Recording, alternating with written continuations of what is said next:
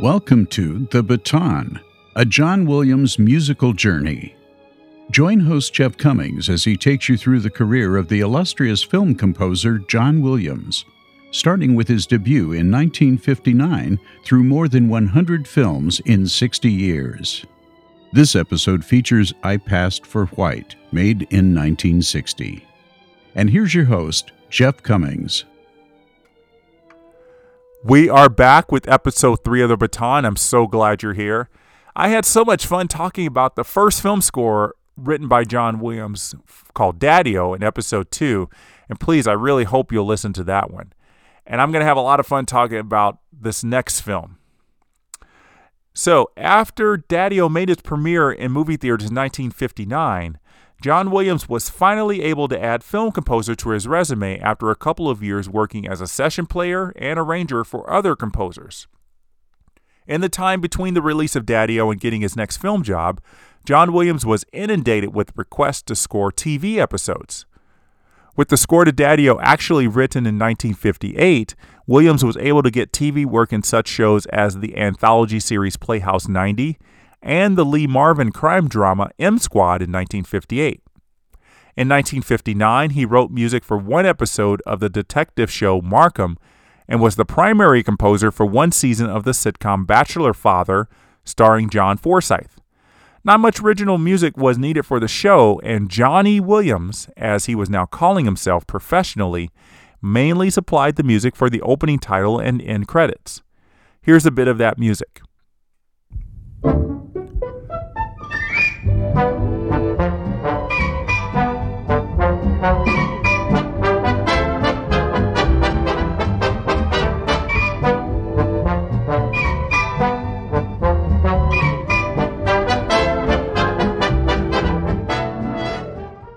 Now, John Williams was actually getting some credit on TV shows, not just playing piano for other composers who were writing those themes. While he was enjoying the work he was getting for TV, he would get back into movie theaters in spring 1960 with a film that was decidedly not going to be a B movie like Daddy-O.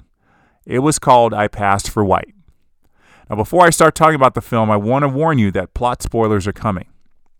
The movie focused on the life of a woman named Bernice.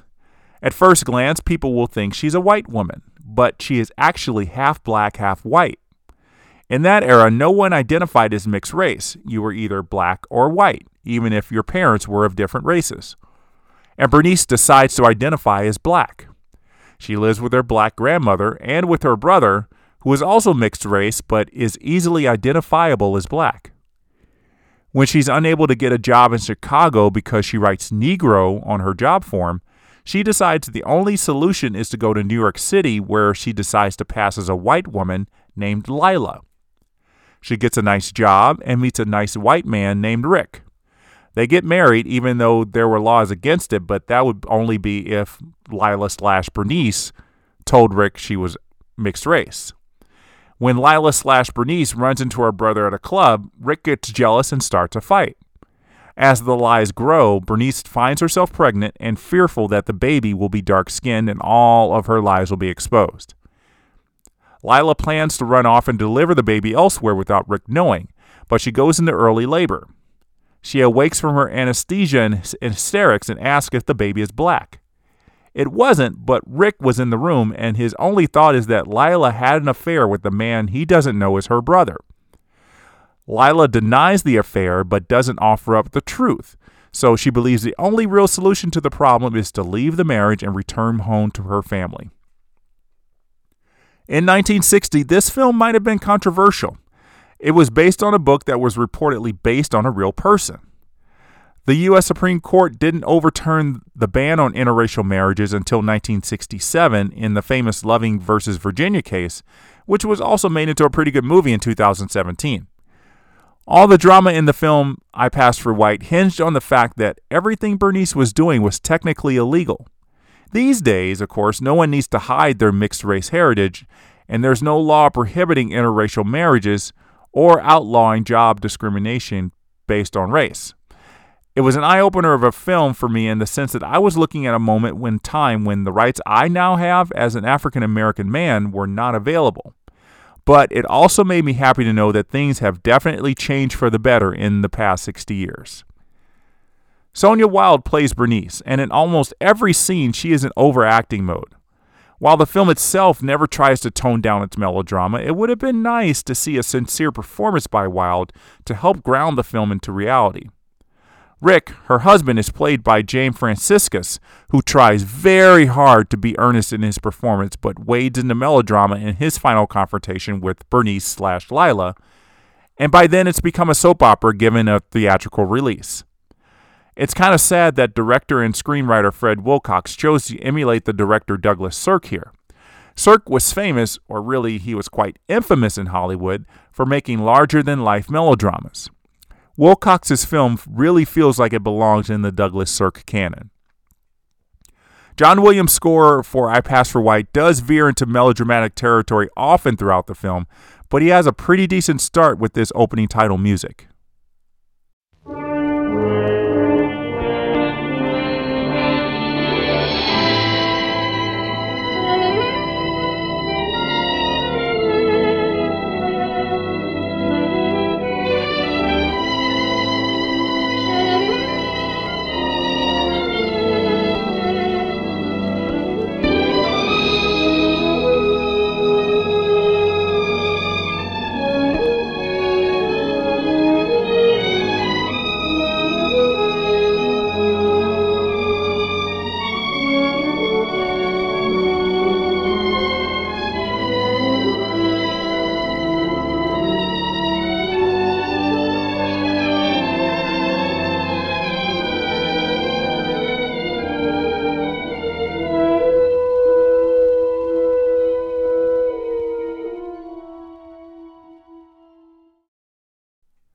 With this 70-second piece of music is John Williams' first ever official attempt at writing a theme. In terms of film score, a theme is a melody that is associated with a character, action, or place, and often repeated in the film in association with that character, action, or place. This is not something that John Williams invented, though.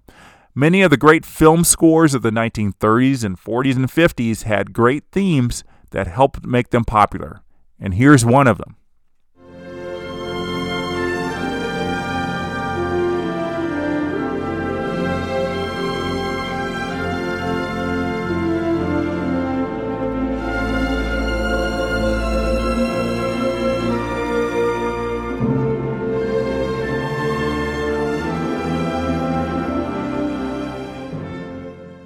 That's Tara's theme from the 1939 classic Gone with the Wind, written by Max Steiner. I've been to many concerts where this is played, and a lot of people recognize it instantly, even people like me who weren't alive when Gone with the Wind was in theaters. So, going back to I Pass for White, we get a lovely piece of music I'm going to call Bernice's theme, and it fits right into the film. The notes climb up the musical scale before descending down, then repeating again on strings before the French horn takes it over.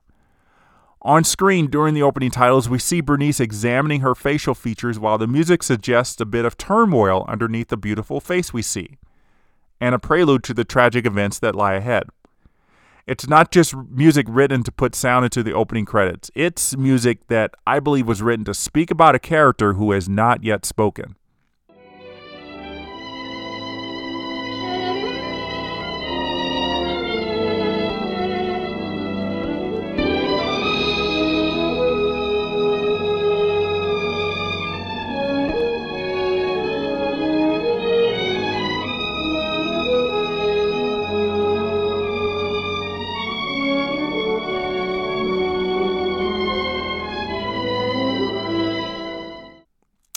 We know that John Williams is one of the masters of the concept of writing themes, or what is really known as leitmotif, and it's fascinating to see him grasp the concept so well in just his second film.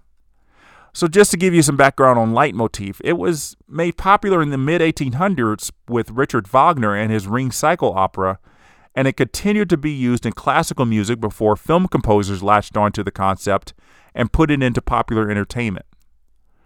The use of leitmotif in I Pass for White isn't very strong, since the woman known as Bernice doesn't really exist for much of the film. So we're not going to hear her theme very much. Williams got to write a nice saxophone piece for Bernice's brother, who is a saxophone player in a traveling jazz band.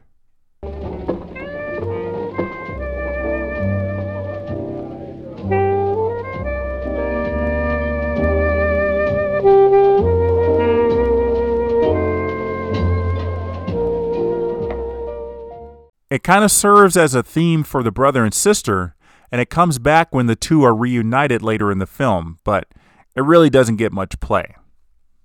The first real instance of underscore takes place as Bernice leaves the office building where she's turned down for a job after admitting she is a Negro woman. The music works in that it helps us understand that Bernice is making a major decision at this point, even though she never says it, and we don't fully know what it is until maybe 10 minutes later.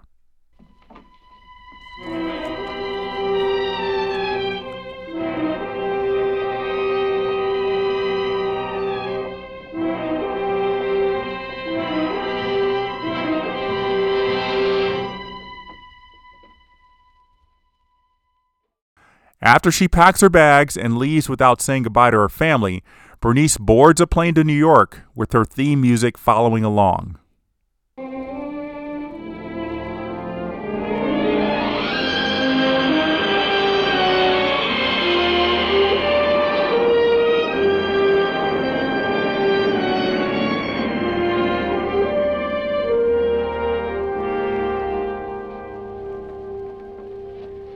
A few minutes later, our next piece of music has Bernice, now calling herself Lila, looking through the want ads in her hotel room. The music starts off fine enough with some lovely strings and flute.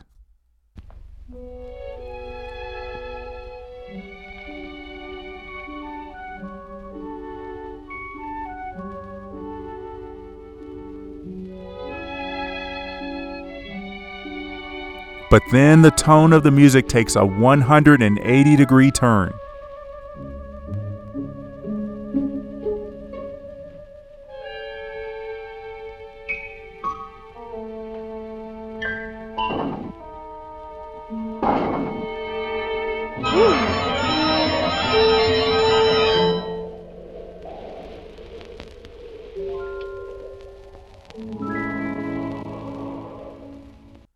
This is the type of music you might hear on Saturday morning cartoons, not in a drama about a mixed-race woman.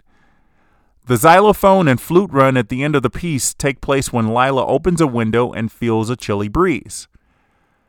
Now, there's nothing wrong with putting a comedic moment in a dramatic film. I mean, some of the best dramas have light moments in them, but this one in I Passed for White should have been cut. If director Fred Wilcox asked John Williams to put some lightness into the music, well, John Williams definitely obliged. So I want to take this moment to talk a bit about the relationship between a director and composer in the process of writing a film score. Often, the composer does not get free rein to write whatever type of music he or she wants. The director and composer watch the film together, figure out which scenes need music, and discuss the tone of the score and what emotions it needs to convey. Sometimes the two will not agree, but in the end, it is the director's film and the composer has to write the music as directed. Even after John Williams becomes a worldwide celebrity, he still has to write his film scores based mostly on the director's wishes. Sometimes John Williams is able to override a particular decision, but that was most likely not possible in 1960 when he was just 28 years old and still green in the ways of film score writing. So I mentioned that John Williams tried his hand at writing a particular theme in this film called Bernice's Theme, and it was his first official theme music. He actually did write another theme, which I'm going to call the lying theme. There's not really a strong melody involved with it, more of an orchestration of woodwinds played on the low end. It's first played at the 42-minute mark of the movie after Lila outright lies to her future mother-in-law about why her family can't come to her wedding. And I just realized that. Lila lies. Interesting name choice. The music comes back about 45 minutes later when Lila is caught in another big lie. She's told her in-laws that her parents are in Venezuela and can't be reached to inform them of Lila's pregnancy. Lila's mother-in-law insists on calling the parents in Venezuela, but Lila keeps trying to come up with excuses why the call shouldn't be made. The scene gets pretty tense because you get the feeling that someone is going to catch Lila in her lies. But as you will hear, she manages to find a way out of it. While you listen to this scene, pay attention to the music underneath.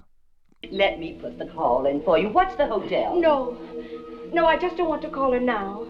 Besides, I'm not even sure she's still there. It's late and I'm tired.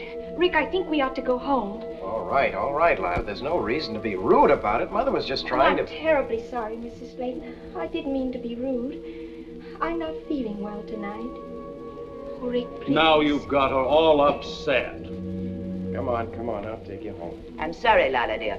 I didn't intend to upset you. This is a strong choice of orchestration by John Williams, and he makes sure that the music doesn't drown out the scene, but it certainly helps to increase the tension without us really noticing. And that, in the end, is what a film composer should be doing. Despite all the weirdness Lila is exhibiting, the family is still excited about the pregnancy, and they go to a club to celebrate. Lila ends up dancing with a couple of other men, even getting a little too much into the music, which was written by John Williams.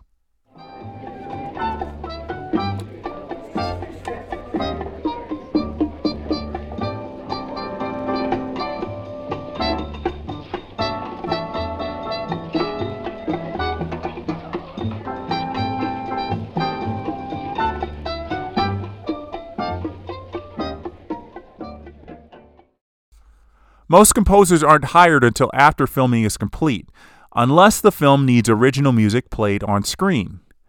This is called source music, and John has had to write a lot of it in his career.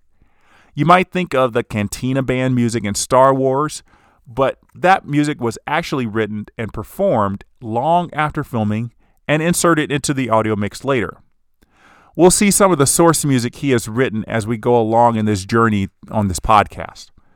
For this film, I think Williams was already hired for the movie before filming took place. I believe the saxophone theme the brother played was written to be performed live, and the band music you just heard was most likely performed live. Or, what could have happened was that the band in the film wasn't really playing music. The director had different music playing over loudspeakers for the actors to dance to. Then John Williams wrote something new to the same beat and rhythm, using the instruments the band is playing in the film, and recorded it long after filming was done. In either case, it's a nice piece of music that fell right into John Williams' comfort zone because you can hear kind of the jazz influences there. I had said earlier that this film is extremely melodramatic in its acting and dialogue. Though some of his music so far has told the line of melodrama through the first hour, it really goes into overdrive in a scene when Lila decides to run off and have her baby without Rick's knowledge. She's walking through the rain trying to get a taxi. Now, the music suggests that this scene is life or death for Lila, but anyone who has been to New York knows that not being able to get a taxi in the rain in New York is pretty standard.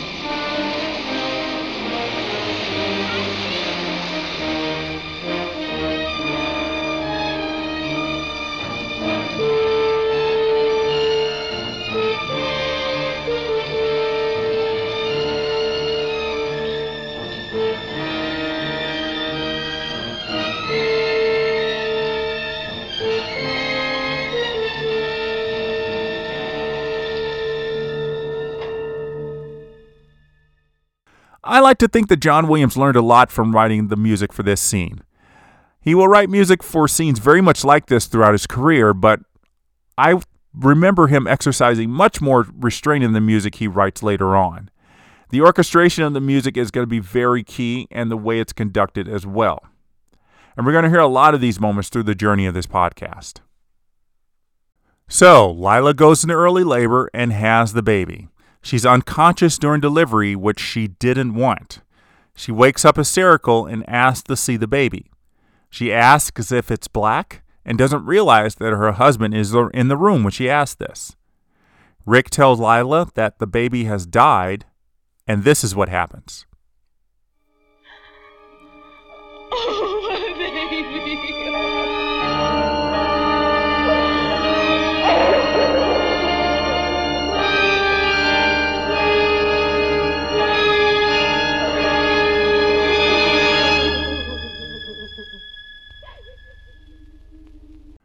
Just as we discussed in the scene involving Lila in the rain, this is another overdone scene in terms of the music. I watched it a few times and thought that it would have been better with more compassionate music with a series of descending notes to help us mourn the loss of the baby. As it's written, the strings climb up the musical scale and cause us to feel an entirely different emotion. If the music instead had been put into the scene earlier when we see that Rick is in the room when she screams about the baby being black, it might have worked better. So this is actually a case of the right music put into the wrong spot. And that's not something John Williams would do a lot in his career, but that's all part of the learning curve. And our final piece of underscore in this film comes when Lila decides to leave Rick and return home to the life she once knew. Finally, we get to hear Bernice's theme as the taxi arrives at the house. The notes are still the same even though the emotion behind the scene is different. Strings are playing the melody while the French horn accompanies it.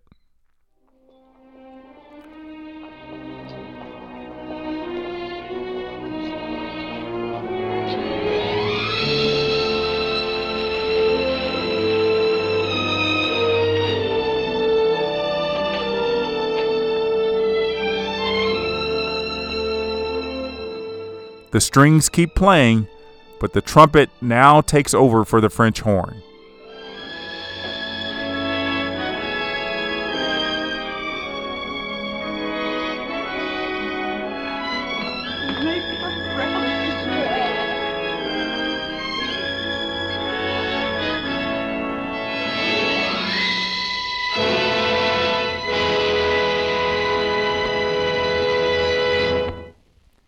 And now the emotion of the theme is triumphant instead of sorrowful, just by transferring instruments. As much as I really wasn't rooting for Bernice at the end of the film because she left her marriage for no real reason, I did smile a bit when those trumpets played. John Williams was telling us that it's okay to be happy for Bernice, so that's what I thought. I'll be happy for her. She's where she belongs, and she's going to be happy again. So let's take a listen to Bernice's theme again at the end of the film, and I promise I will not talk over it.